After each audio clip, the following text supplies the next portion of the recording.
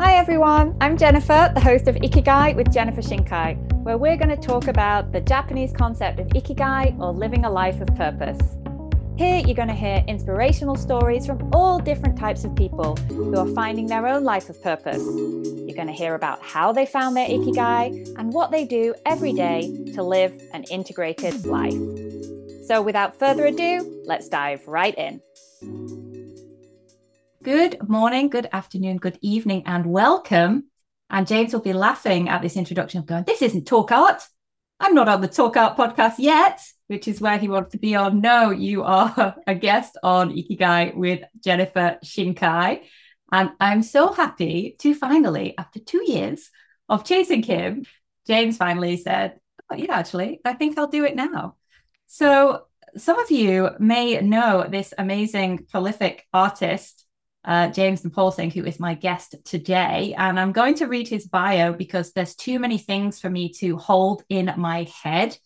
He's a multi-potentialite polymath, which is one of my favorite types of people, because anyone who has listened to this podcast for any length of time will know that what I hate most about the Ikigai Venn diagram is it makes us think there's only one source of life purpose or reason to live our life. But James is a painter, lawyer, a coach, a music producer, a podcaster. Most recently, you'll see on his Instagram a model looking very nice, I mentioned. And his artwork is an exploration of hybrid cultures, identity, and roots. Every time he mentions his Trinidadian heritage, it reminds me of my dear friend Aisha, who's also from Trinidad originally. Well, her family is, her mother is. So it makes me think of Aisha and Auntie V. So it's, makes me happy and connected to my home.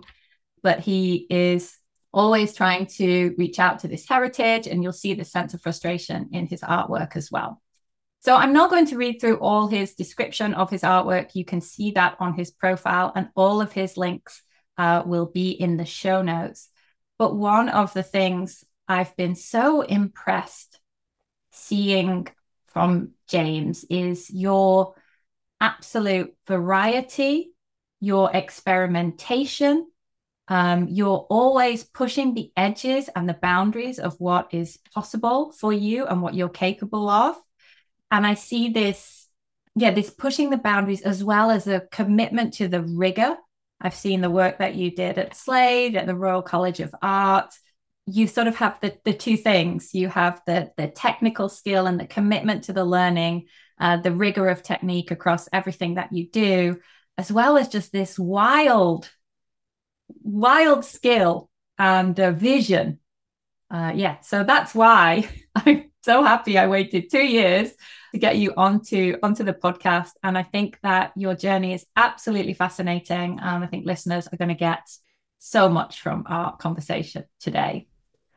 So the first question I'm going to ask you is, like, hearing all that about yourself, what kind of comes up for you when you look at your life?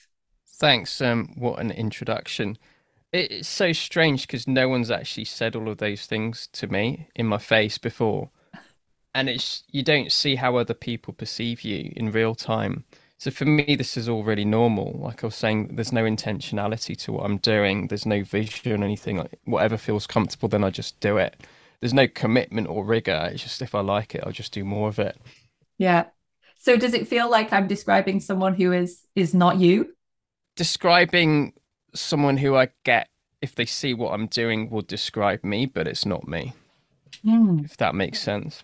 Yeah. What would you, to add to, like, paint a fuller picture of yourself, what would it be you want to bring to the conversation today? The one word you got that was right was the experimentation, because I think life is just one big experiment. You've only got a short time to be here, so you might as well live it to the max and just do as many new things as possible. But you kind of put me in a really positive light. You've not said all the debilitating things that happen as well. Like, I've got absolutely no commitment to things I don't like literally cannot do admin or things like that. So putting something in my calendar is a massive chore, but churning out 4 paintings in a day is dead easy. So that's the other side that people probably don't see.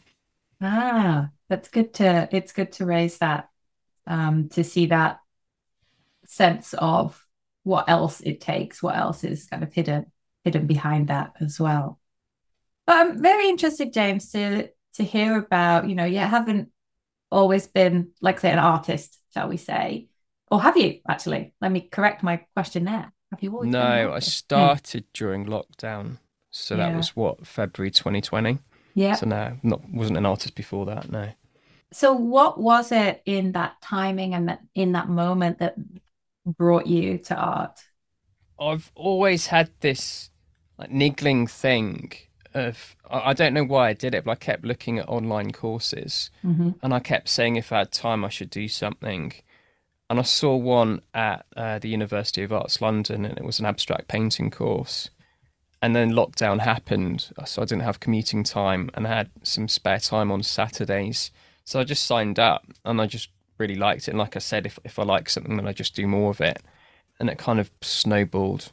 And then I got into the RCA. Tell me about that.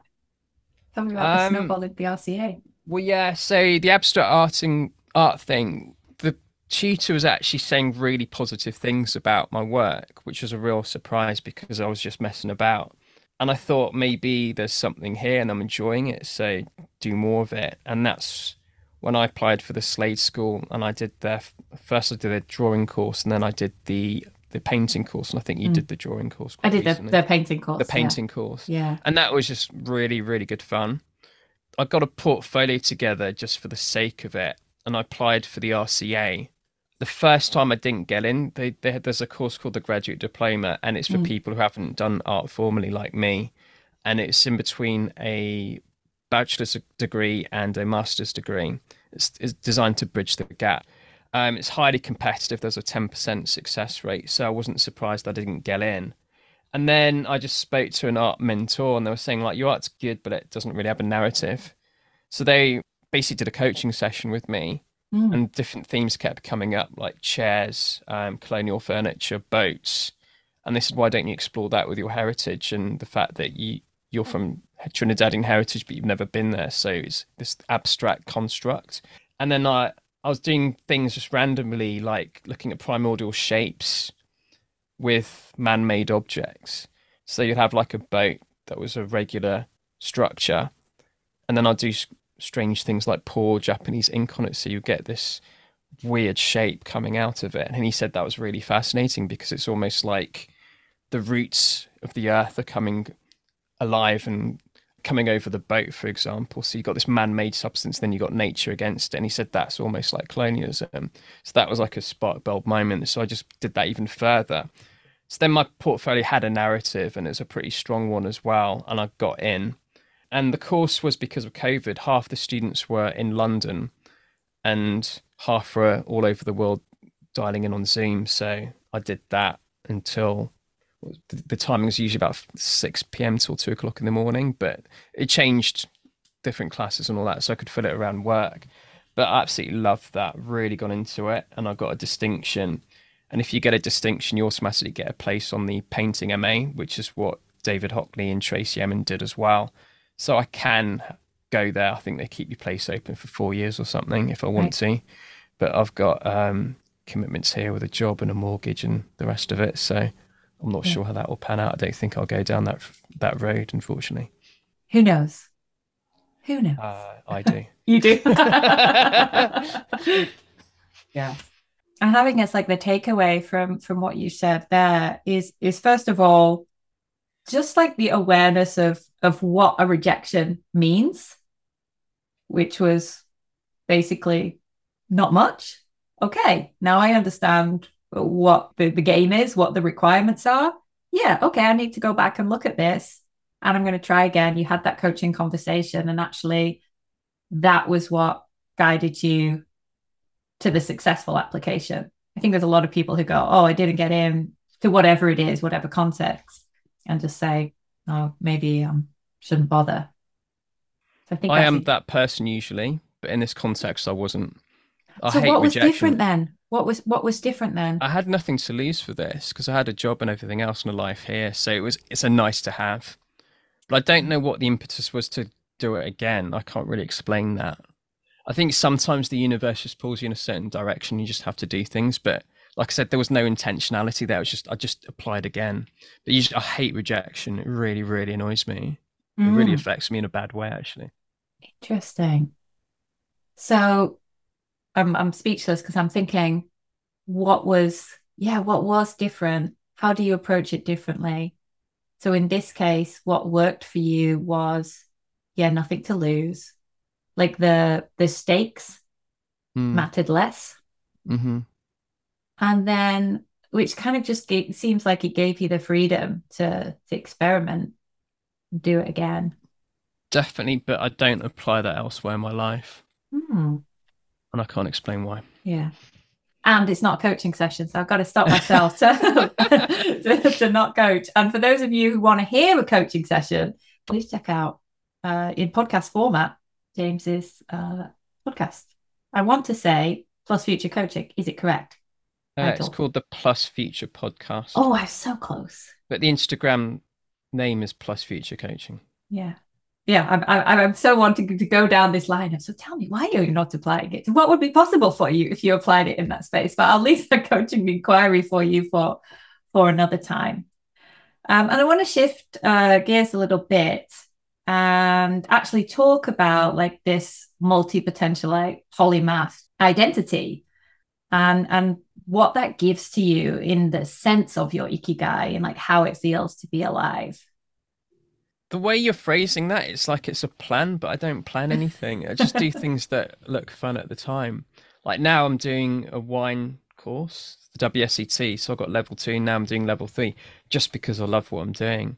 Because it's Mm, almost like painting, but you're doing it with wine instead. So you're yeah. looking at the different smells and tastes, and it's almost like color pigments. But Yeah. and it's also like connecting you to different parts of the world as well, like looking at pictures of France and Italy and Australia. I just absolutely loving it. But I didn't like wake up one morning and say, this year I'm going to do wine and next year I'm going to do this. It's literally it's not like that. I think you're giving me way too much credit than I'm worth. And I don't really contextualize it and see, is this a value of my worth in the earth or anything like that? It's just, I'm literally just having fun and experimenting.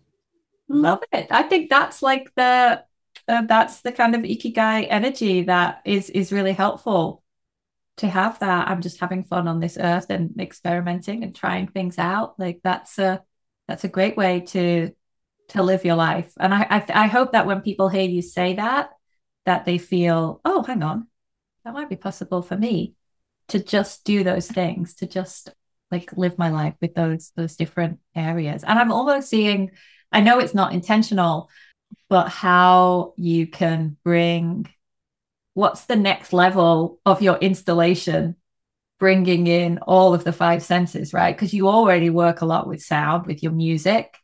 You're working with paint, and of course, your painting is quite physical, right? It's Hmm. pretty.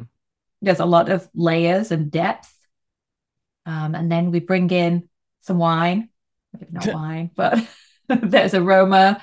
It's a five senses installation experience. Now I'm hearing all of this. It relates to why I didn't get into the RC in the first place because there was no narrative. I was just literally doing things and experimenting. But it's very difficult for people to understand what you're doing and to actually internalize it and how they see themselves within that context, which is why I needed to focus on one particular thing to get into the RCA. So all of these things I'm doing in my life, there's no intentionality there. And that's why there's no narrative that I can explain to you now. Mm. So for listeners at home, it probably doesn't make sense, my life, but it's not meant to make sense for them. It's what I'm doing and what I'm enjoying. I hate to be selfish, but yeah. Does that make sense as well? Absolutely, absolutely. And I think we sort of talked about this.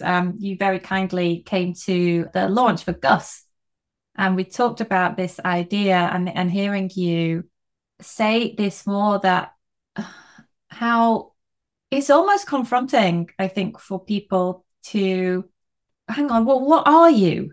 Mm, Right? What are you in the world? Which box can I put you in mm, when you're the type of not type of person, I don't know, but when just how you exist in the world is, well, I just do lot. There isn't a narrative, right? mm-hmm, exactly. It's hard for people to grasp. So I think you've sort of already spoken to this, but on maybe like a practical way, if there's someone who's listening to this episode and they're feeling like, yeah, people don't get me and they want to put me in this box, it's like, how can they handle it in those moments where they feel those restrictions to put themselves into a narrative? My experience, I don't know if this is a good thing or not, but I restrict what I tell people when they ask, what do you do? They Mm, want an answer, so I usually give them what they want. Otherwise, I've found it's too confrontational. It scares people if I tell them all the things that I do. Like you said, they don't understand. And sometimes I feel it makes them feel a bit inadequate, or they think I've got like a mental illness or something, or do you know what I mean? Because it's just yeah, so out there. But for me, it's just so normal. And for people who know me really well, my family, it's who James is. yeah. So it depends what you want from people. If you just don't want them to kind of ask questions like you're a freak of nature, then just bear that in mind and just say I'm a lawyer or something like that, which sounds horrible and limiting, but that's the way the world is, unfortunately. Mm. Actually, though, I think that's a really, in a way, like a really positive sort of protection of yourself that you don't owe anyone a full inventory of your life's work when you exchange business cards with them at an event. It's also protection for them as well, Mm, because I don't want to mess with their heads. yeah. Yeah, it's definitely, as you like, the confrontation of, well, how, hang on, if this human being in front of me is doing all of those things and I'm not doing all of those things, what does that say about me and how I choose to live my life? Yeah, Right. and also just thinking about your protection point on me, it's a protection for me now I'm thinking about it some more. They think that I'm a rubbish lawyer or in the creative space a rubbish artist because I've got a corporate job. And I think people think unless you spend 100% of your time doing one thing and you specialize that, then you're going to be absolutely not the best at it. Maybe that's Mm. true. Maybe I'm just average at everything that I do, but I just do it slightly better than other people. Well, I found out like this month the full jack of all trades quote. So we have like a jack of all trades, a master of none, right? And that's Hmm. usually where it finishes.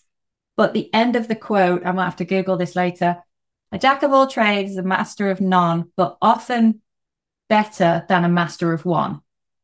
That's so true. And it was written about Shakespeare, Oh, really? apparently. Fascinating. So the internet says, fact check. Also, Jacko Wilco, do you know him, the Navy SEAL? Um, No. so that I listened to him on a Tim Ferriss podcast, and he was talking about his Navy SEAL selection training, and he said the reason why he was better than everyone else and he got selected is because everyone had like one specific thing, like an ex-Olympic swimmer or bodybuilder or an athlete, whereas he was really average at everything, but he that's all you needed to do to pass. If you just specialized at one thing, then you're not very good at something else, for example. I'm slightly similar, I think. I'm not amazing at anything I do. They're way better painters than me. I've worked with other painters, let's just say, and they focus on one thing. Like they're really good on the creative front, but they're not so good on the business front or promoting themselves. Mm. So then they're not as successful as I am, perhaps. Whereas I'm average at painting and average at business and average at marketing. So exponentially, I'm probably doing a lot better than they are. Right. In terms of like how your work gets out into the world, how many people are able to experience it, right? Yeah, I suppose how you define success as an Yes. artist as well. Yeah. Mm. Yeah, it's really interesting to look at that when you're holding those multiple points and what is actually possible from being average in many things. You've got a cheeky smile, which the listeners won't be able to see. But what came up for you in that cheeky smile of being average at many things? You sent me a request for members of underrepresented groups to big up themselves and what they're really good at.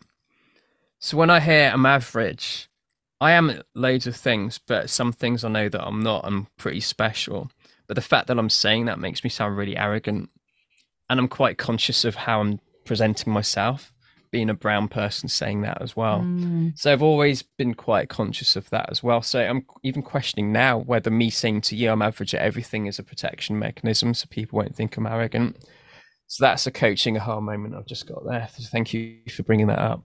Thank you to the team at Google for the I Am Remarkable workshop, which is what James is referencing there. Yeah. So if you are actually remarkable in how you are living your life, what does that mean for you? Good question.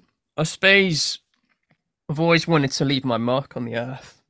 I've done a lot of things in my life, and I think I've done that.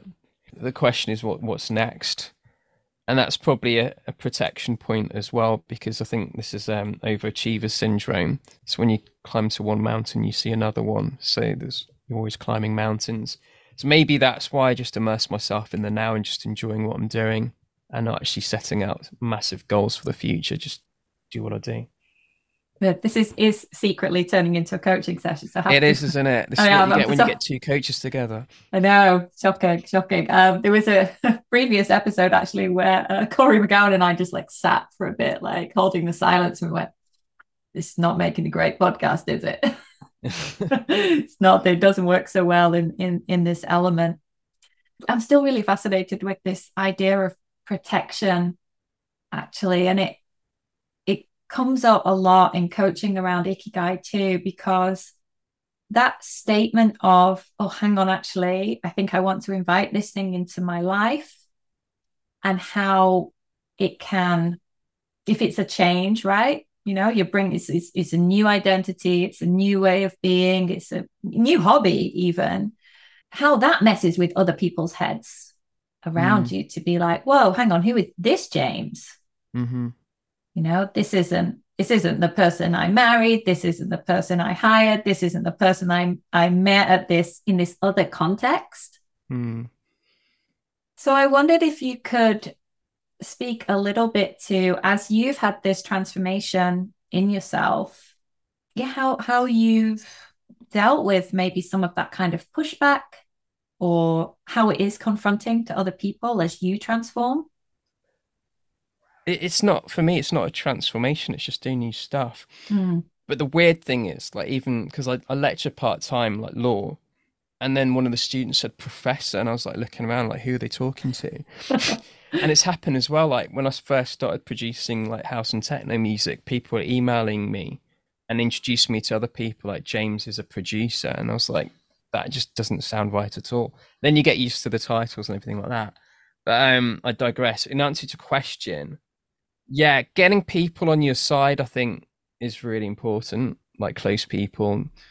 Some people won't get it, even close family members, and that's fine. You just got to say, look, I just need to do this now. You're not going to suffer, don't worry. You can come join me in the journey if you want, or you can just stay at the sidelines or just wave me, that's fine. Yeah, I've not had masses and masses of pushback there, because people know what I'm like, who do know me. Yeah. I don't really tend to hang around people who are the kind of people that put you in a box, whatever, on a social level anyway, in my own spare time. So people just don't get it, then yeah. And the fact that I do so many things, I have to be really, really protective of my time. And I just haven't got the time to devote to people who just don't get it and are quite negative and just question what you're doing and why you're doing it. I just don't have time for that. Awesome message. So the people who get you will get you.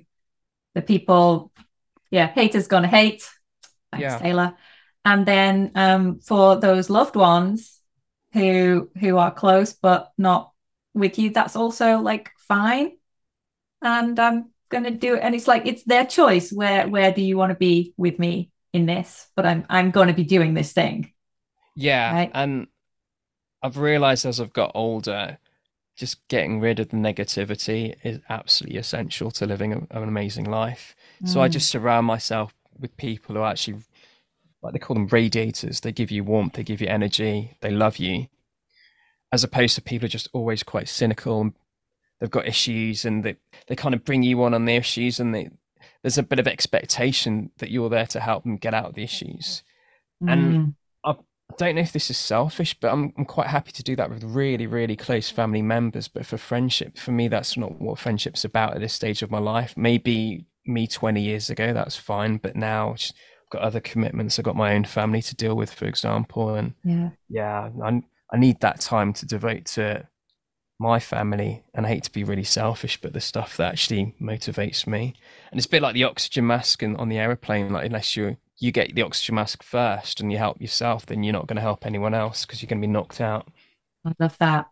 It comes up a lot on this podcast, that idea of taking care of yourself and who's in your corner, who's on your team, having those people. So although maybe it's not your intentionality, but like through a experience of trial and error, you've gone, actually, that's not the type of friendships that I want to make time for. So Absolutely. yeah, move through them. So if someone is thinking, you said there was like a niggling, Mm. that little niggling voice. It's very common to come up in like Ikigai coaching conversations, a niggling voice. And when I have time, I'll do it.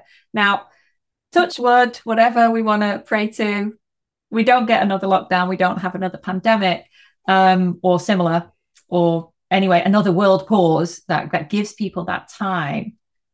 What kind of advice would you have for people who have that niggling voice?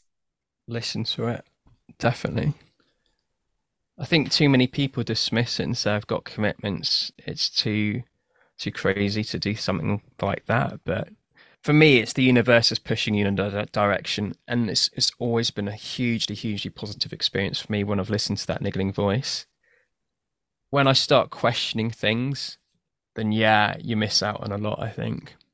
But I'm coming at this from immense privilege. I recognise that, like my education and the jobs I've had, the salaries I've got, for example, I'm really privileged to have those kind of choices, and I recognise that a lot of people don't. So obviously, take care of your family and all of that first, and Mm. that should definitely be the priority. But once everything else is taken care of, and you've got no other excuses not to do it, then yeah, just what have you got to lose?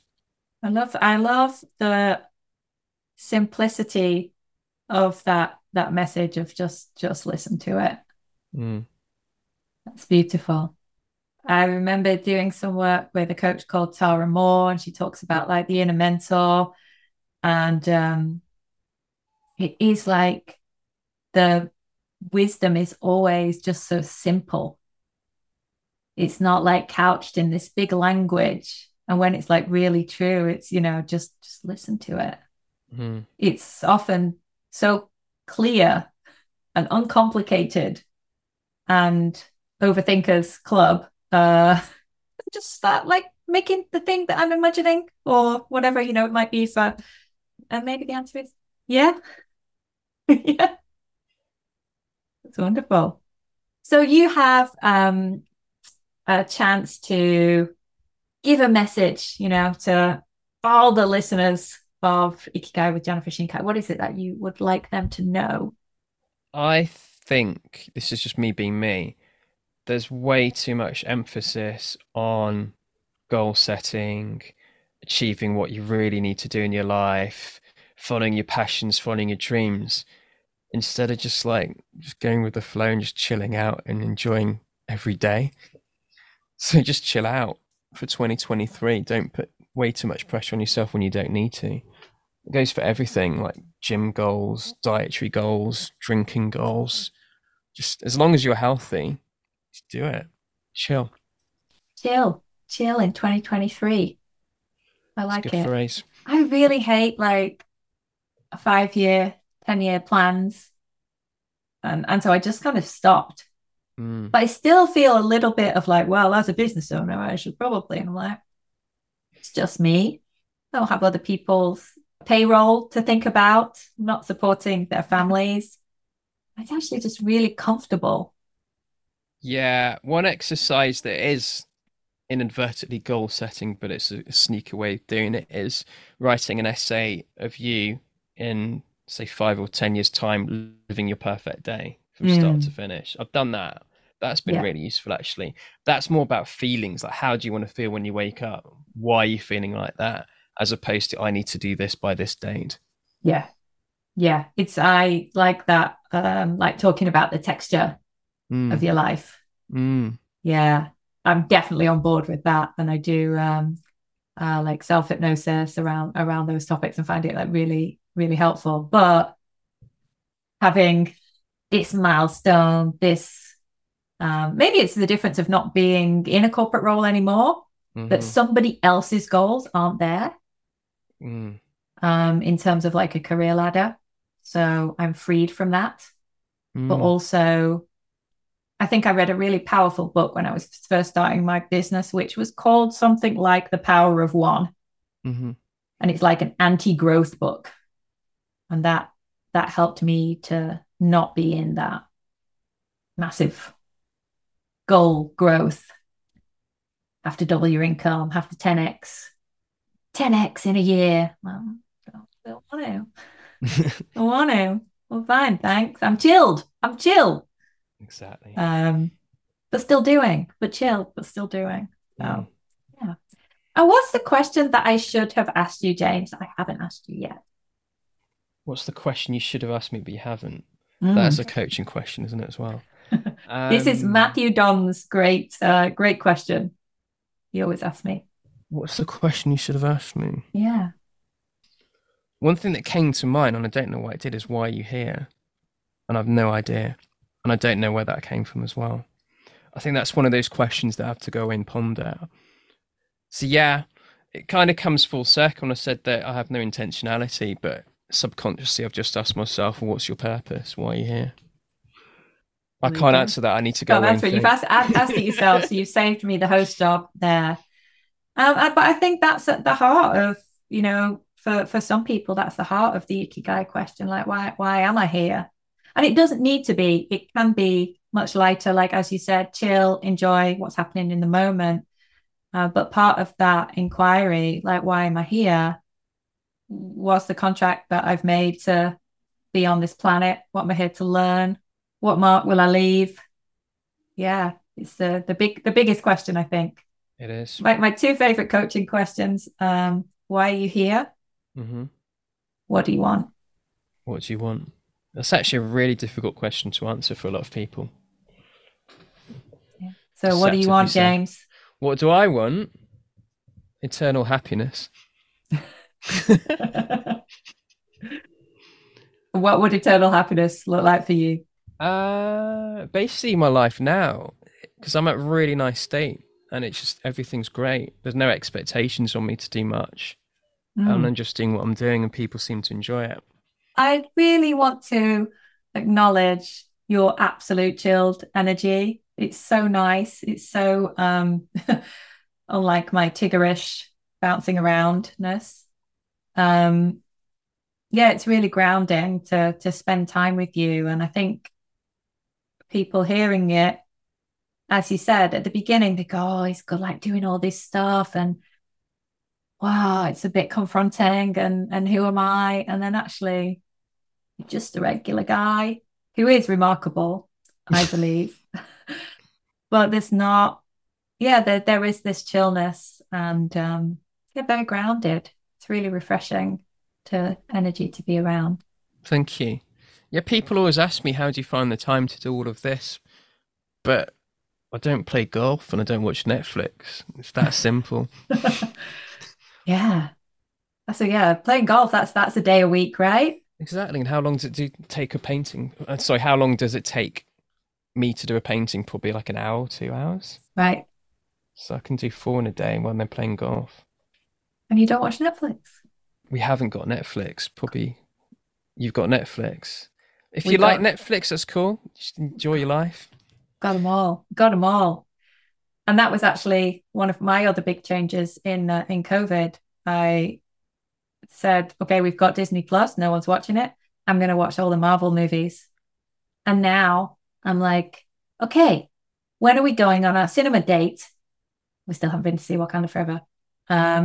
But yeah, I have like my Marvel pal, and I listen to all these podcasts about fandoms and geekdoms, and I'm incredibly earnest about all these things. Like, whoa, where did that come from? But again, it's one of those. It's like bringing me a lot of joy and a sense of, I think it's something about the sense, there's a sense of a quest, got to catch them all, like a Pokemon. And then also storytelling and community.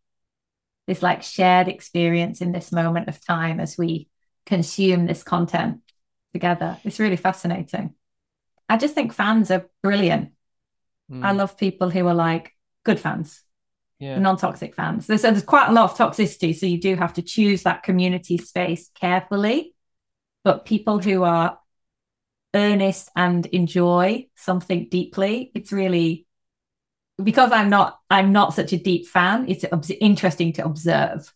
Interesting. Yeah. I have it for the underground music scene in London. So all the producers that I know, we kind of hang out when I'm there, which is really cool. Because it's quite a welcoming group. It sounds like your Marvel group is quite similar as well. And the most important thing for me is it's just really, really diverse. In terms of cultural, ethnic diversity, like sexuality. It's all open doors. Everyone's just so welcoming. Hard to find those kind of communities actually nowadays, I think. You have to make your own. Exactly, yeah. Yeah. Awesome. Well, we're coming to the end of our time, James. And, I've got to catch up on the Guardians of the Galaxy holiday special, which came out this week on Disney Plus. It's about time to wrap up. I'm not going to watch that now. I'm not. That so, shows actually my level of fandom. That's like been out for days and I haven't watched it. Very part-timer, and I'm fine with that. Yeah. So, what if people want to connect with you? What should they do? How can they? Insta's probably the easiest. I'm at Nepo Public. Links in the show notes down below. Cheers. Yeah. Excellent. And have many different ways. So thank you so much for being with us today. It was got between sometimes, hang on, we're going into coaching zone here. We talked about identity, being chill, protectionist modes, how to like protect others and protect yourself if how you are showing up in your ikigai is somehow confronting to others. So it was a really interesting conversation to have. And I'm very grateful that we made it happen. And I hope that our friends over at Talk Art hear this interview and invite you for their next episode. I think we should definitely send them the link afterwards. Thank you, Jennifer. I love Talk Art so much. Thank you so much, James. Take care. Thanks for having me. Thank you. Thank you. Bye. Thank you so much for listening today. I really hope that you found something you could take away from the episode to help you find your own ikigai and integrate it into your daily life. And I'd love to hear exactly what resonated with you. So pop over to see me on LinkedIn or on my Facebook page. You can find the links in the show notes below. And let me know what you thought was the most important takeaway from the podcast today. And sharing is caring. So feel free to share this episode with one of your friends who you think could benefit from hearing about living a life of purpose. Looking forward to see you on the next episode of Ikigai with Jennifer Shinkai.